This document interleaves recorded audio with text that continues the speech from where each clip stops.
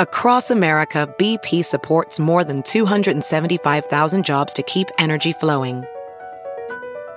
Jobs like building grid-scale solar energy in Ohio and producing gas with fewer operational emissions in Texas. It's and, not or. See what doing both means for energy nationwide at bp.com/investing in America. Professional welder Shayna Ford used VR training developed by ForgeFX to hone her skills as a welder. The more time that you spend practicing it, that's what separates a good welder from a great welder. VR training can help students like Shayna repeatedly practice specific skills. Virtual reality definitely helps because the more muscle memory that you have, the smoother your weld is. Explore more stories like Shayna's at meta.com/metaverseimpact.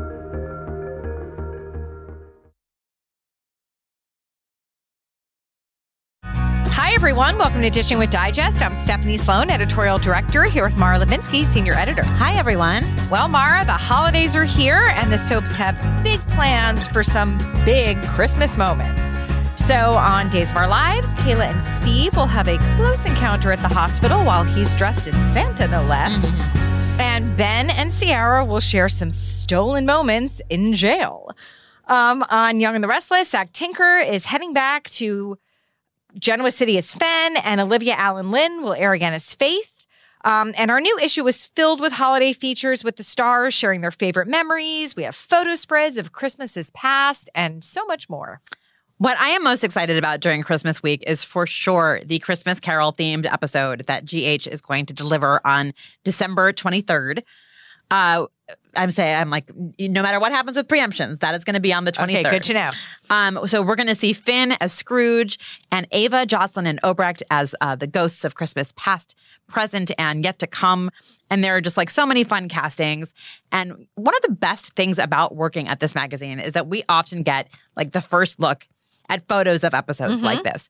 And I was like giddy looking at all of the great images that we have to look forward to from this episode. Sean Reeves, who is the show's costume designer, did such a phenomenal job. And we have a big feature coming up with him talking about the wardrobe for this episode, renting period costumes from theater companies across the country and designing and constructing some of the looks in-house as well. He said he basically didn't sleep for a month preparing for this show. But the effort, I think, is really a huge payoff. And I know just a little while ago on the podcast, I was like, I don't like special episodes. Oh, yeah, you were. But it's been a long time since GH has undertaken something like this, and I'm all in. And there is another feature in the new issue related to GH that I wanted to mention, and that's an interview with the production designer who gives us a really interesting look into the newly redesigned Quartermaine Mansion, which is also going to be debuting around the holidays. So many interesting tidbits in there, and some gorgeous photos as well. Mm-hmm. And the redesign was really based on the original schematics of the mansion. They dug the blueprints out of storage and used them for reference, which I thought was really, really cool. Oh, so cool. It is such a great story. And I really loved reading, just how they did it all and, how instrumental Frank Valentini was in that, the show's executive producer, and also just seeing the photos of the new Q Mansion. I have so many good soap memories tied into the Christmas episodes. Like, I loved them when I was a viewer. And not like I don't love them now, but I will say that my standout memories are probably more from the 80s. The sets were always so decorated, and it just really sucked you into the holiday spirit. And, actually in this issue, we spoke to some of the set decorators and production designers about what goes into bringing Christmas to life in each soap town. And I thought that was so interesting, too. I mean, something that didn't make it in, but I did ask Tom Early at Days, where he said he just bought wrapped boxes at some point, and they keep them in storage. And that's one of the things that they pull out, things like you don't really think about. Right. Another feature we have in this issue is a look back on the hottest headlines of 2019. And I have to say, wow, did a lot go on. But I think for so many people who follow soaps, we will always remember 2019 for a really sad reason, which is that on February 3rd, we lost Christophe St. John, beloved for his decades as Neil on Y&R, and he passed away at the age of 52. Yeah, on some level, I still can't believe he's gone. Like, I feel his absence really deeply on the show, and I can still remember just how shocked and saddened I was when I got the news. Absolutely. I mean, he was such a fixture on Y&R and held such an important place in Genoa City and also just on the landscape of daytime. And, the ripple effects of his death were just so enormous on screen and off. And, it's very strange. The other day, I came across a journal that I kept in 1994. And in it, I had an entry that said something like, hung out with Christophe St. John tonight. It was like an Emmy party or something. Oh, wow. And he was such a nice, cool guy. And I feel everyone who came in contact with him has some story like that. Like he just touched so many lives.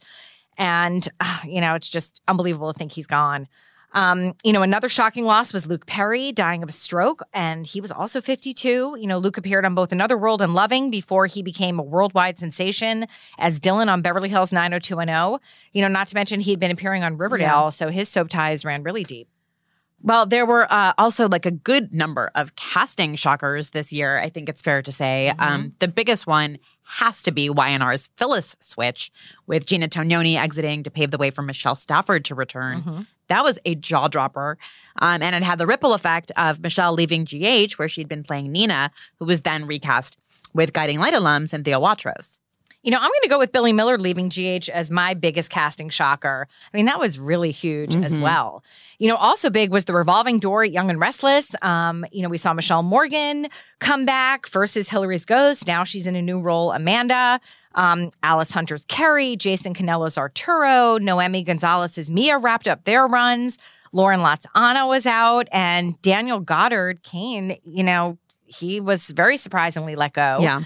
And then we saw the returns of Elizabeth Hendrickson as Chloe, Greg Rickard as Kevin, Melissa Claire Egan as Chelsea, and our guest today, Doug Davidson as Paul. Now, really, this story with Doug Davidson really heated up. Eric Braeden was particularly vocal on Twitter about Doug not being on the canvas. And, when this new regime came in, one of the first things they did was bring Doug back. And, I think it was really important to both the show and the viewers, he is the longest running cast member, for them to see Paul in Genoa City again. Absolutely. He is just a fixture on that show. And it was only right that we see him again, and meant a lot to people on camera and off camera to have him back in Genoa City. Well, let's get him on the phone to talk about his return and just his past and the wonderful 4 decades he has spent on the show. Hi, Doug. Hi there. How are you guys? Good. How are you? Fine. Great. Well, thanks so much for joining us. I'm getting ready to go to London. Oh, fabulous. Lucky you. So I'm a bit scattered brain-wise. Oh, okay. Even more so than I normally. Are you packed? Well, that's why I'm scattered. I'm kind of packed. Okay. I've got, kilts are heavy. I wouldn't like 10 know. pounds. Wool. And accoutrement, I would imagine. Yeah. Plus, the little knife in the sock and stuff. Dirk. You have to pack that. They won't let you carry that on. Discriminatory against kilts. No. So, you guys are doing well? Yes, we are. Thank you. And we are. As it's not snowing yet, is it? A little bit here and there. A little bit? Yeah, but not Nothing really. Yeah, it's not sticking. Yeah. It's New York City. It doesn't really stick that much here. Right. Yeah. So all good. Well, we're so happy you're joining us today. Oh, my pleasure. And we are going to just take a look back on the life of Doug Davidson here. Totally. So Okay. we're going to start. You were born and raised in Glendale, a suburb of Los Angeles. So did you grow up? Yeah, I was actually born in Glendale, raised in La Cañada, Flintridge. Okay. So were you exposed to people in showbiz, or did you come to your interest in performing separately? Not exposed. My dad was a Caltech man, and he was a chemical engineer. And it was really my sister that started the whole showbiz thing. She loved Disney films, so she sent in a Polaroid, this is years ago, for a movie called Horse in the Gray Flannel Suit. The book was The Year of the Horse. And she got called in, and she did a screen test with, I'm not going to think of his name now, the teenager that wore tennis shoes. He's a big movie star now. And he's married to Goldie Hawn, and his Kurt name Russell? is Kurt Russell. Kurt Russell. Yeah, But she was taller than Kurt Russell, so she didn't get the role, she said. But I mean, it was like a Hollywood story. It was a Polaroid and then an audition. So from our little house on Berkshire. So she went into modeling and got modeling agency, Eileen Ford and Nina Blanchard. I think, I'm not sure if they still exist. I know Nina Blanchard doesn't, but the Ford agency might. Pretty impressive and, there, though. So that was my entry into it. She had me take an acting class as an elective in high school when I was a freshman and she was a senior. And instead of doing wood shop, metal shop, or all that kind of stuff. And she knew I love movies, and I had a hat box growing up, and I'd really live, the helicopter guy or the army man or the fireman or what have you. And all the Disney films and all the classic films. And so it really was a natural extension. And from then on, I was kind of like sucked into the whole thing. Hooked? Yeah. I had a successful, high school theatrical run, and then college. And then from college, I quit as a sophomore and got into a professional acting class that we went to 3 nights a week. I met me. She ended up joining, but that's where I met Rick Springfield, who this would have been 74, 75, somewhere in there like that. And we've been fast friends ever since. That's awesome. And she came in, and he was in the acting class because he was contractually locked out of the music business. So that's what happened there. And then he was signed to a contract to Universal and ended up getting released from being locked out. And I think he did 2 albums. One was Wait for Night, and the other one was Working Class Dog. And then after that was Jesse's Girl was on its way up the charts. Then he got General Hospital, and those worked hand in hand. And then his career took off. And when I originally was on Y&R, he was my karate partner. So there's footage of that somewhere. I would love to see when that. When Paul was in a karate class or something. Yeah, so I haven't seen it since, I don't know, it had to be 1980, 79, somewhere years and years and years ago. But, you were in this professional acting class in 1974 and, of course, joined Y&R in 78. Like, what were you doing in between? Yeah. Like, what kind of gigs were you booking? Well, mostly modeling stuff because I started the modeling after when I was a senior in high school.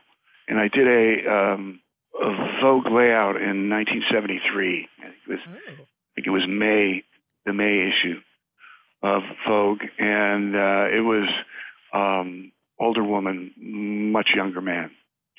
And boy, even. I have pictures. I've posted them. I think they're on my Instagram, so you can see. And it created quite a bit of stir. And Andy Warhol was interested, and he sent his guys out, and I met with them. And unfortunately, I was as innocent as I looked. So that wasn't something they pursued. And I was driving taxi, and I was in a taekwondo class. And it was a taekwondo class during the day because I was driving taxi all night. So in the class were 2 people, a restaurant manager and Mark Lambert, who was the husband of Victoria Mallory, who at that time was playing Leslie Brooks. And the restaurant manager got me to quit my taxi cab driving. So I was waiting tables and bartending, which was a whole heck of a lot easier. And I got more money as well, so that worked out. And then Mark and I became fast friends. And as a favor to him, they were having car issues, so we drove out to Television City to pick up Vicki, and John Conboy was walking out as we were walking in, and they introduced me, and I didn't really pay any attention. And a couple of weeks later, he said he'd like to see me for a particular role. So I took my sister and Rick, because I was nervous about it. They didn't go in, but they went to Television City with me. And I read for the role. I didn't think I got it because it was not my best work. And a few Sundays later, I got a call from the wardrobe person saying, "You're in on Tuesday. We need to talk about wardrobe." And I said, "I'm in on Tuesday." So I had a manager at the time that didn't give me the call, and did he remain your manager? That was no, actually, he didn't. Which was also fortuitous too, because then I was able to get out of all the commissions that if he took the booking would have required me to pay. So yeah, so that worked out too. But and then the rest, my first year was pretty spotty. And it was with Erica Hope, who was the Nikki at the time. And they let her go, and they brought Melody in. And it changed the whole, Bill was crazy about Mel and the new Nikki and ran with that. And then Eric came on board, I think, 1980. So, and then everything just started rolling. Well, let's go back to the beginning. I mean, that's like a Lana Turner story, getting discovered like in a parking lot. I mean, it's kind of crazy. Right. So here you are, this is your first really big gig. So were you nervous? Like, what was it like for you during that first? Oh, yes, of course. I mean, I had been studying, and I had experience in school and, little bit parts here and there professionally. So I was ready to go, but it was live on tape then. So you'd come in for a table read, I think at like 4:15 or 3:30 or something like that, and then show up at 9 or 10 o'clock, and we tape it from 3 to 3:30 if I remember correctly. So yeah, my first day, I was pretty nervous because they don't stop for anything, and there's no edits, no nothing. Yeah. So it was like live television. Are there any like memorable mishaps or flubs that you can recall from the live to tape era? Well, I remember they used to. Gene Cooper used to face the clock because she could tell. She'd read the clock on the wall and find out how quickly, So she was pretty much the anchor for our production even back then. And they would break a camera to do a tag for a commercial, and I was waiting to do a scene on stage, and there was a scene between Greg and Snapper, and they slammed the door, and the picture slid down off the wall onto the floor. I mean, it was pretty hysterical. I mean, we would never let that happen today, but they just kept on plowing through, and so I mean, you stop for nothing. That was just the way it was. And then they'd send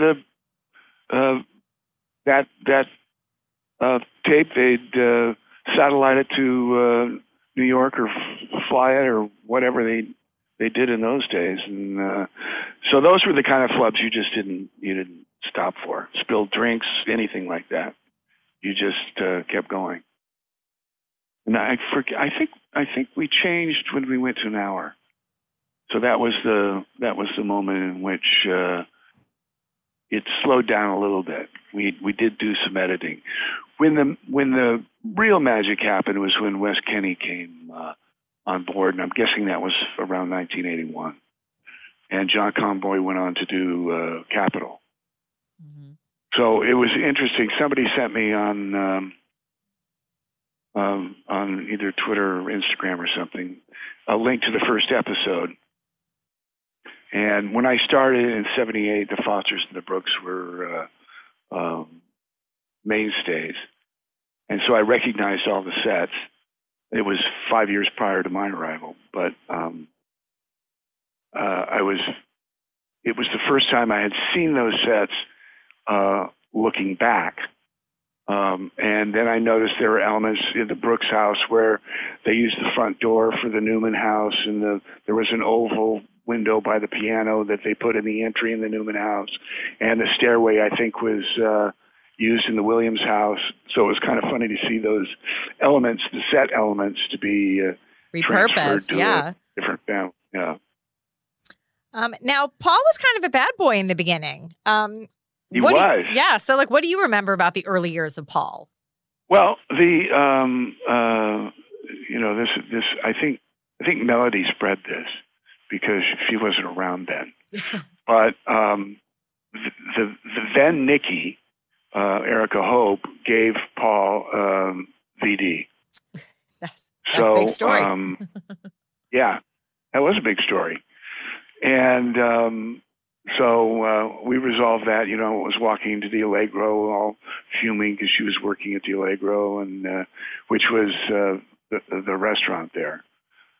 I think Pierre's became the Allegro, and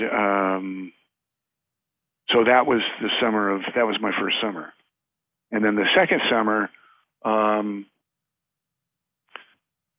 Nikki was with the doctor, and I want to say Scott, and I was the bad boyfriend, and the doctor student was the girl, the good boyfriend, and both Snapper and Greg were trying to get Nikki to go with the good guy and stay away from me, but it didn't work out that way. The magnetic pull of Paul was too great. Yeah. Then my first year in an hour, in the hour show, Bill decided to bring in my family, and I had no idea any of this was going on, but I got a call from Ed Scott, who was our producer at the time, and he said, listen, the kid that is doing this role can't come in. Would you mind coming in to read for a father they're putting on taped tests? So I tested 5 guys, and I didn't know this at the time, but they were casting the father for my family. Oh. And he had already worked with Carolyn Conwell, so I think she was cast. But I had no idea that any of this was going down. It was the first time that I felt absolutely no pressure for my work, because it was not live on tape. It was, I had 5 different guys testing for my father, and so each performance was completely different, and I knew I wasn't being judged because they were looking at the other person. So it was the first time that I really got my sea legs in terms of performing there. So that had to be, I would guess, sometime in 1979 before we went to the hour. And then I later found out that it was Bill's idea to bring in my family. He said, you always build from inside, meaning I was on the show and established, and so that's how they were going to bring in my family. And back to your original question, through all that was that there was a girl playing April that was unwed mother, and they let her go and hired Cynthia Eilbacher because we were more the same age, and then they made me the dirty scum that got April pregnant, and that was my first hour storyline where I didn't want to take responsibility for the baby, and so yeah, that was the bad guy, Paul. So Paul really became sort of a leading character throughout the transition from 30 to 60 minutes, and you had more story, more episodes. Do you remember feeling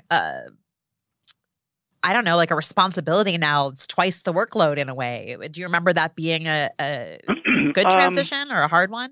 It was an awesome transition.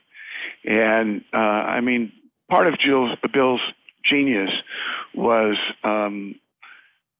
he could read the kind of person you were and what your triggers were, and he would write for Jeannie that way, and Eric that way, and Melody that way, and me that way. And in fact, anybody who ended up staying, he connected somehow on a nonverbal level.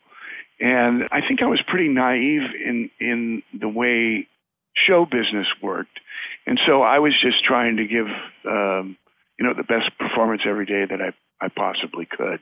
I do remember it being, 4 and 5 days a week nonstop. I mean, it was that crazy schedule where you come in and our schedule changed to facilitate staggered calls, which really helped.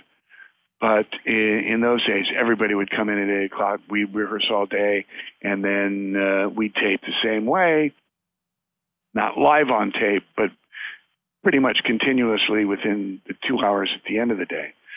So everybody was there all day long. And when Wes came, we had staggered calls. We did block and tape. It was a lot easier to handle. But it is like, I've never done Broadway, but I would guess that's all you do when you're doing it is, 8 shows a week or whatever. And it is nonstop. The one disadvantage is it's a new script every day.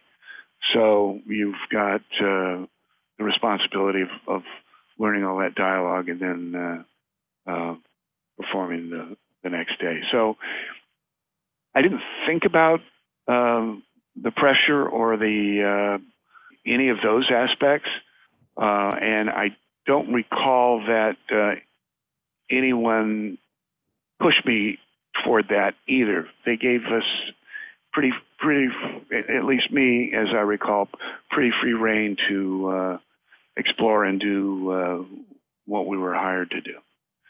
And, it all led up to going from 5th to number 1 in a period of 4 or 5 years, I guess. Mm-hmm. Mm-hmm. Well, how would you describe your relationship with Bill Bell? Well, my original relationship started when, he was writing from Chicago. So my first 2.5 years, I guess, I rarely saw him, and it was like hardly ever, because he was always writing from Chicago, and the go-to guy was John Conboy. He was our executive producer, sole executive producer. I think Bill was creator, head writer, and not executive producer at that time. And so I really didn't get to know him until he moved out with his family. And when he did, I took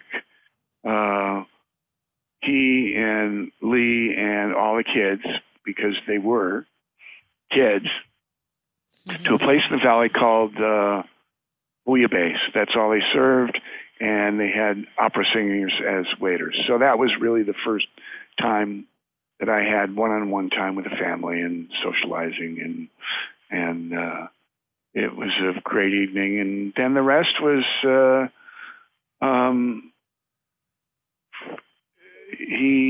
I was a trusted confidant. I mean, he would only remember character names. So at parties, he'd grab me and I'd tell him what their real names were, because that was his. That's how he saw everybody. So he didn't really. The only time he didn't was in the Christmas party or the anniversary party, or that was the only time he really was interacting with all of us all at once. So it was. I mean, he was like my TV dad, my showbiz dad. Mm-hmm. He'd. If I had known now what I did then, I would have been much more aggressive in talking to him about how he comes up with stuff and how he made it work so smoothly, how he, created his own little empire there within the powerful network of CBS, and he would come in. I think he would wake up like at 3:30 in the morning, and he'd be walking in at 6:30 or 7 with all these notes he had written on napkins, or so pretty much he was. His mind was always on the show. I had visions of him Christmas morning with his family, and using his red pen to sketch out ideas while the kids were opening presents. I mean, Laura Lee can probably tell you that his mind was pretty much on the show, partially all the time. Mm-hmm. So it was pretty incredible to work in that environment, and it was. They call it family now, but it's nothing like it used to be. I mean, it was, you got a problem. There's one guy who's going to either solve it or tell you to fix it, and that was Bill. I mean, I think we have 7 producers now, and I don't know how they make decisions, but I don't think they do it alone. So he was the one guy that. Yay or nay, do this or do that. And that was pretty much, and that was it. He hated to talk about anything about storyline. So people learned pretty quickly that if you came with an idea about story, he'd close that book really quick. Are you one of the people who learned that, Doug? Well, no, actually I wasn't, but I saw it happen. And you learned your lesson. And I've often said that, well, when people ask me what would I see happen, I never thought in those terms, because it was always well thought out, and he was very specific about what he was after in particular scenes. So my job was to figure out what it was to make sparks during that one scene or that one episode where it was leading to something else. There was a time when I was given my first PI office, and it was like a Sam Spade kind of place. Paul Williams, private investigator, on the bathroom glass on the door, and I had a bunch of file cabinets in there, and in the file cabinets were his reams and reams and reams of files that were his first drafts. And it was all caps, and it was from one corner of an 8.5 by 11 piece of paper all the way down to the bottom. Wow. And it was all these, and it was pretty much verbatim of what the script turned into. But it was not script form or anything. But it was one man, one typewriter. I think he had that IBM Selectrix or whatever that was, and it was just filled.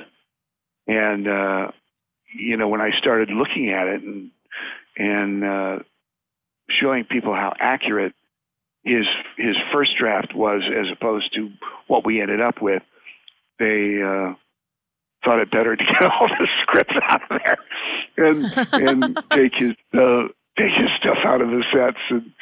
But I thought it was fascinating to see. It was almost like a stream of consciousness. That's so cool. And he had the whole show mapped out in his head. I mean, when I spoke to him about the transition between an hour, half an hour, and an hour, I think he always felt that a half hour was the perfect format for a soap opera, as a novella like this. And the first thing he did when he started was he just doubled everything. So that 3-page scene became a 6-page scene, and 5-page scene became a 10-page scene. And then he realized in the early transitional years that it was better broken up differently. And I think we all kind of hit our rhythm somewhere around 85, 86, 87, and so with it, our viewership began to grow, and peaking whenever it was '88, I think. Well, whenever he's- Paul was like very busy throughout the 80s, and Yes. obviously his relationship with Lauren and Paul unwittingly becoming a nude centerfold springs to mind. Do you Right. have a favorite storyline from that era or a memory of that storyline? I remember that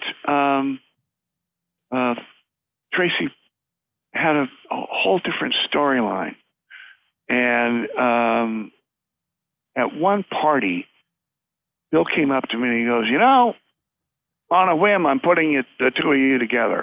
Wow. Cool. And I'm going, really? I think she was. I don't. Was it Michael Damian? There was a There strike was a period in triangle there. with it was her. Beth Maitland. Yeah, and then we got this apartment with the bike on the wall and the whole I thing. remember that apartment.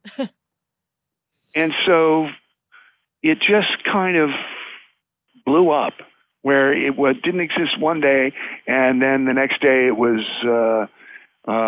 He liked what he saw, and he kept writing it. And I think Mel was at the same time. She was stripping, and that thread was going in the Victor Newman direction, and the April thing was had come to a climax, and he moved. So it was really, I guess it made more sense to him than it did to me at the time, because I thought, wow, we're so different. She was so glamorous, and Paul was like, he was a former gas station, when they had gas station attendant. But I was a mechanic and a gas station attendant in the beginning. So it seemed like an odd pairing, but I guess, heck, we were together until just before the Cassandra Rollins. Mm-hmm. Now, you mentioned Paul's parents, who were played by Brett Hadley and the late Carolyn Cronwell. I loved those scenes, any scenes you had with them. They were just always such a joy to watch. What are your memories of them and your relationship with them? What was that like? They were and are remarkable people. We spent so much time together. They were warm, collaborative, loving, terrific. We really. It felt like a family. It saddens me to think that there was no real ending. Carl lost his memory and got married to another woman, and it got kind of, he didn't come back, so he stayed in Norfolk without his memory, and so there was no family conclusion. Mm-hmm. And that was the end of that. I think Mary stayed around and was meddling Mary by that time. Yes. She was not a but fan of any women in Paul's life. Yes. In the beginning, it was more of a family unit. Mm-hmm. Another of your co-stars who you mentioned during that time was Stephen Ford. Those were always such great, buddy scenes with the two of them. Yeah. What is that? What do you remember about that dynamic between Paul and Andy? I think because it was an environment where if people didn't get along, there was usually perhaps a bad apple every now and then, and Bill would very quietly write out the bad apples. So there was a fluidity between the actors, and I have to say, if you worked tightly with someone, you got to know them, and this goes with everybody I've ever worked with there, that you become close, and it's relationships that are built over time that never go away, and May 19th of this last year, Cindy and I were up in San Luis Obispo because Steve got married, and we talk maybe 2 or 3 times a year, but it's that solid. he was in my wedding too. I was a guest at his, but it was much smaller, much different. And he's I think it's his first marriage, and I think he's 63, something like that. How amazing! Good for him. Yeah. Yeah. If my memory serves, so Doug, yeah, we'll pick up the phone, and it's like no time has passed. Oh, I love that. So, yeah, it's and it all develops over working on the script and spending time together, having lunch, and we became friends with his then girlfriend, and we visited his parents in Palm Springs, and it developed into a real relationship. So it was a pretty easy transfer to the buddies on screen. Well, Doug, when I became a daily YNR viewer was when Paul and Cassandra were put together. It is my favorite YNR storyline ever, and what got me so hooked. So you have to indulge my Paul and Cassandra super fandom and tell me what you remember about that storyline and working with Nina Arvison and then brand new to soaps, Mark Derwin, who was the bad guy, Adrian. Yeah. Well, we didn't know he was the bad guy at the time. No, we didn't. And he came in later, and I'm forgetting the name of Cassandra's husband. George Rollins. Well, yeah, but the actor. The actor.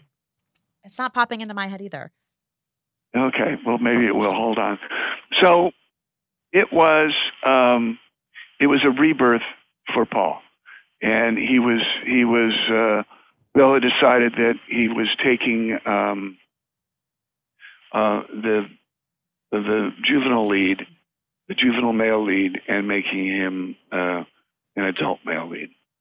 So we lost the old office. I got a whole new wardrobe.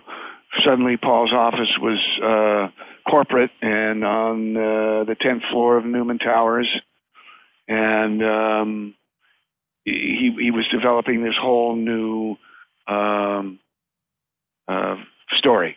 And it was the first time that I was let into what he was building. I was in on the casting of Cassandra, and it was a whole different. It was all adult. Paul had a gold card now, and he was in a new building, successful, and then he had this whole mystery plan with Cassandra. So it was definitely, as far as character Paul goes, a departure from anything juvenile. And it was probably my first favorite story too. So I'm right on with you. Excellent. We went. He pulled out all the stops. We went to Bermuda and did remote stuff there toward the end. But I mean, he built 2 or 3 brand new sets. The Rollins mansion, right, which was I think at the time it was the most expensive set in daytime. So I mean, he pulled out all the stops, and it was well thought through. It was, it was really the impetus, I think, that kicked the show into the number 1 position, because they had ads in TV Guide. I mean, it was a little juggernaut. And it was, they fully committed to it, and we fully committed to it. It was crazy exciting. Mm-hmm. Well, if you had a hand in casting that Nina Arvison, I owe you a belated thank you, because I just loved it. No, she's, and there's one instance where we lost touch, and I don't know, I'm not sure whatever happened with her. But there are few people that I haven't seen or heard from, and she's one of them, actually. Wow, and I don't know if she's working or, yeah. But that was great too. She was a sweetheart. She was in every scene in Bermuda, so it it was really hard on her because everyone else was, as she changed looks and every scene, because Carl and I were lurking on the. I think we were in disguise. I'm in retrospect, I might want to revise some of the disguise look, but I think I had a Three Stooges wig on with, very discreet. Yes, well. So, and it was at the Elbow Beach Hotel. I don't know if it's still there, but I mean, they had. There are stories of where they had this baccarat vase. She was supposed to see the reflection in the, and I was dead at the time. She was supposed to be a reflection of at the jewelry store glass case, and then drop the. And I think it was like $20,000 for this vase. So I recently talked to the guy whose responsibility was to catch the vase and keep it from breaking. And he told me this story, and I went, "Oh my God!" But he was lying there on the floor on his back, and he had to catch this incredibly valuable vase, and which he did time and time again. And then they were able to break the phony one. Oh my God, that's. But I mean, it was all designed so well, and it had to be shot well, and I think some of it is still on YouTube, so you can see how we had speakers in her room, Cassandra's room, so I could talk to her from beyond. And I mean, it was this whole thing of driving her crazy, so she would become unstable, and it was remarkably creative. Well, if I know Mara, she remembers every scene, so she definitely does not need to go on YouTube. I'll say that. But maybe from time to time I have. Maybe she might have taken a deep dive there. And I think I saw it a few years ago, parts of it, and it holds up. It was just. It was super. It was a great story. Yeah, very really, smart. Really terrific. Mm-hmm. Yeah. Well, I remember being surprised when Paul was first paired with Christine, who is played by Laura Lee Bell. And that's a relationship that has now endured for decades. So tell us about working with Laura Lee and that pairing for you. Another location wedding. You had a location wedding for that one. Right. A location honeymoon, it was right? Honeymoon, yeah. It was a pairing first. And I think Michael Damian was doing, was that the... Joseph was, I don't know. And I think he left the show to do that. So Laura Lee and I were working, there was an old age home, and she was already a lawyer, I think. And there was a slumlord or something with all these old people. So we were the young group trying to save the old people from being kicked out of their homes. And so it was really more of a business pairing before it turned into a romance. And then, so that kind of evolved too. And there again, we became really close friends. And it's funny how you get older when I don't know what our age difference is, but maybe it's 12 years or something. I don't know. And it's very significant when you're in your 20s, but not so much when you're in your 50s. Right. I did the family thing before she did the family thing, but it was still fresh enough in my mind to give advice and, heads up on things that were going to happen. And so that too developed into a really deep friendship that just isn't going to go away. And then I'm trying to think. We had some pretty cool sets where we lived. Two that I remember, and then Michael came back, and let's see, Phyllis was involved in there with the whole Nevis thing and the hitting. We got run over. The hit and run, and there was like sea life in the bed. You really went through it with her. Right. I remember it was freezing, and we were in Pittsburgh, as Genoa City, and we had been hit by Phyllis. We can't move because they're doing shots, and the bodies have to remember be in the same position. And I remember my face on the frozen street, and I was doing the nighttime version of The Price is Right at the time, and it was miserable, and it was miserably cold. We were wet, and our bodies were within close proximity, so I could whisper to her, and I said, "Come on down sounds pretty good right now."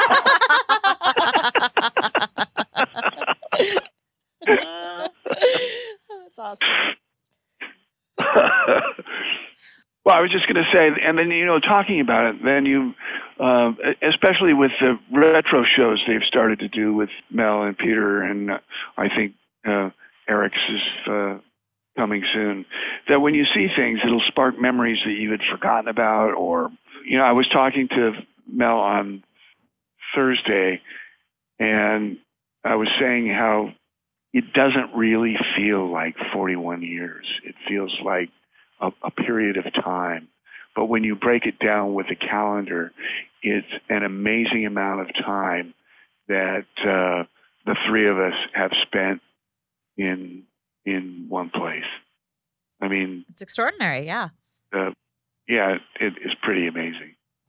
Well, tell us about your relationship with Melody, because it does go back to the early days of Paul. And I was trying to remember, but I think if memory serves, on our podcast, she said that she first, exposed her relationship with Ed to the rest of the cast at your wedding when they came together. That's a lot of history there.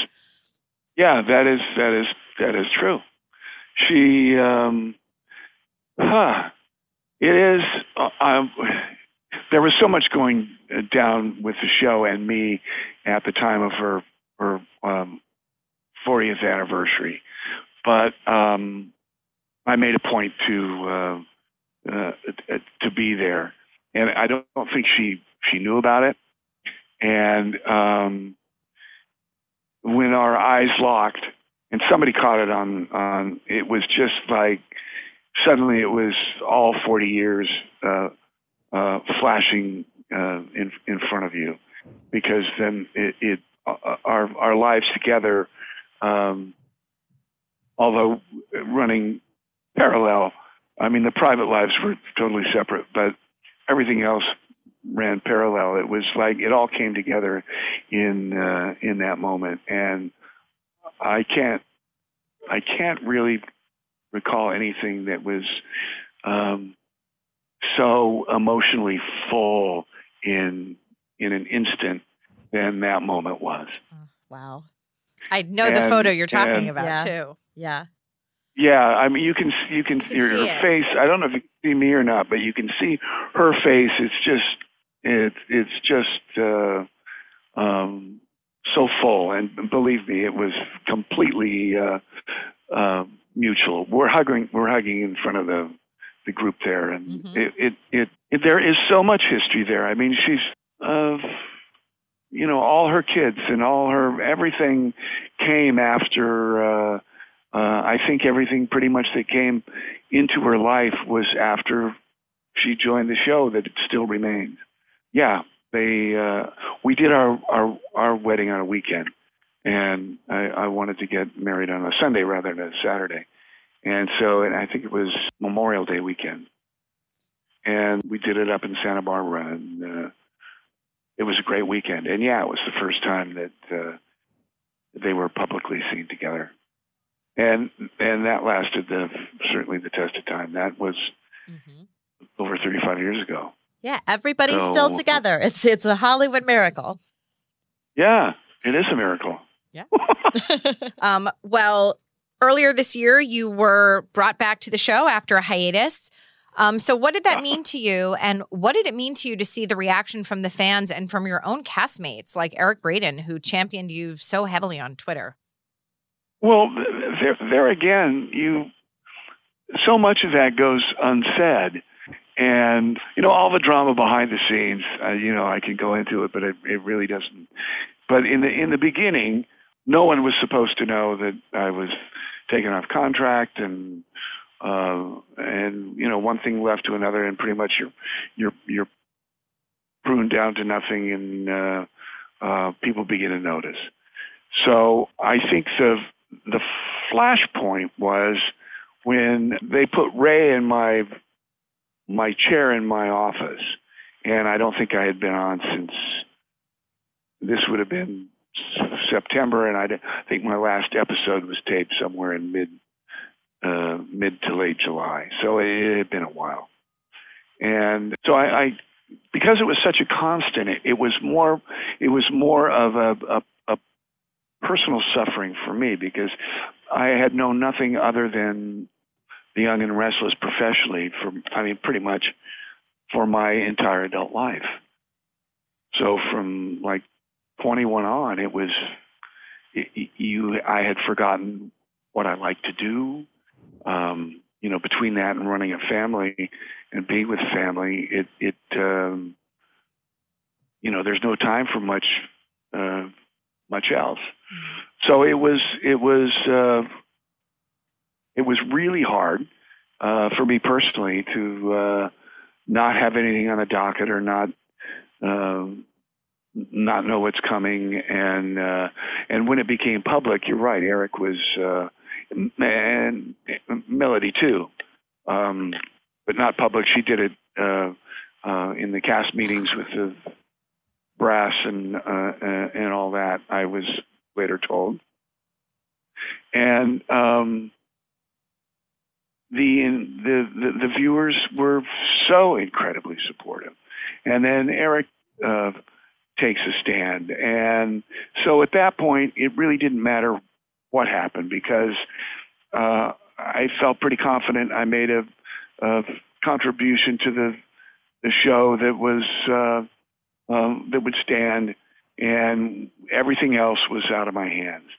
But the fact that, and I knew it because we've been friends all along, but for him to be public about it was, it just was warmed the cockles of my heart. Yeah. It was, and I got to say that the viewers did and continue to be supportive and warm and kind and loving, and it's really unbelievable. So I'm kind of okay with whatever happens at this point, because everybody's done everything they can, and it is a new age. I don't know what the future holds, but I joked that there's not much difference between fired and retired. So the two kind of work hand in hand. And I don't know what they're trying to do or where they're going, but from where I sit, it's different than the path I think they might be taking. Well, I was just going to say how remarkable it is that we're having this conversation at the tail end of 2019. 41 plus, like, and some change years after you happened to pick Victoria Mallory up from work. Like, how remarkable. What does it mean to you that you are the longest running actor on this remarkably long running show? Well, it makes me sad because it means Jeannie died. Yeah. Because, she and even now I think I've been, she came on 6 months after the show premiered. So the only reason I hold that title is because she passed, and I can't tell you what a wonderful force of nature she was too. We didn't talk about her too much, but I guess everybody knows. But just in case people don't, that I felt so incredibly close to her. And then after her passing, I realized that everybody felt the same way. So what a remarkable life that is, to make everybody feel special and wanted and loved and cared for, that she was capable of doing. She was remarkable. In terms of what you asked, really, was, you know, I don't know what you believe in, but there were two guys in my karate class, and I was driving taxi cab. So one took me out of the dark streets of L.A. and put me in a warm and cozy restaurant, and the other got me a job that has lasted 41 plus years, as you put it, and then a chance meeting in the. So I mean, I think it says somewhere in the Bible where you can't live by sight, you have to live by faith, and I think that you don't always know why things are happening or what's around the next corner. And I think it's important to remain optimistic in terms of wherever life is or has taken you, because you never know what's around the bend and what comes next. Well, we thank you so much for joining us today, Doug. It was so much fun to take a trip down memory lane with you. My pleasure. And we bid you good packing and good traveling and happy New Year. Yeah, okay. Yeah, that's. I'll post pictures so you can tag along. See, yeah, please do. Yeah, we love it. All yeah, right. and you can see that I wasn't lying about the kilt. About the kilt. Yeah, put that kilt on, Doug. You better have it in a photo. Yeah. I mean, a little known fact: I do know how to play the bagpipes. So. Oh, hey, you are ready to go then. Yeah, I'm all set. Hey, thanks, you guys. Thank you my so pleasure much. Too. I really enjoyed it. Thanks, Doug. Okay. Have a great one. Bye. Right. Bye for now. Thank you so much for joining us. Thank you to Doug Davidson for being our guest. If you like this podcast, please subscribe wherever you listen to podcasts. Be sure to pick up an issue on sale now and come back next week for another podcast.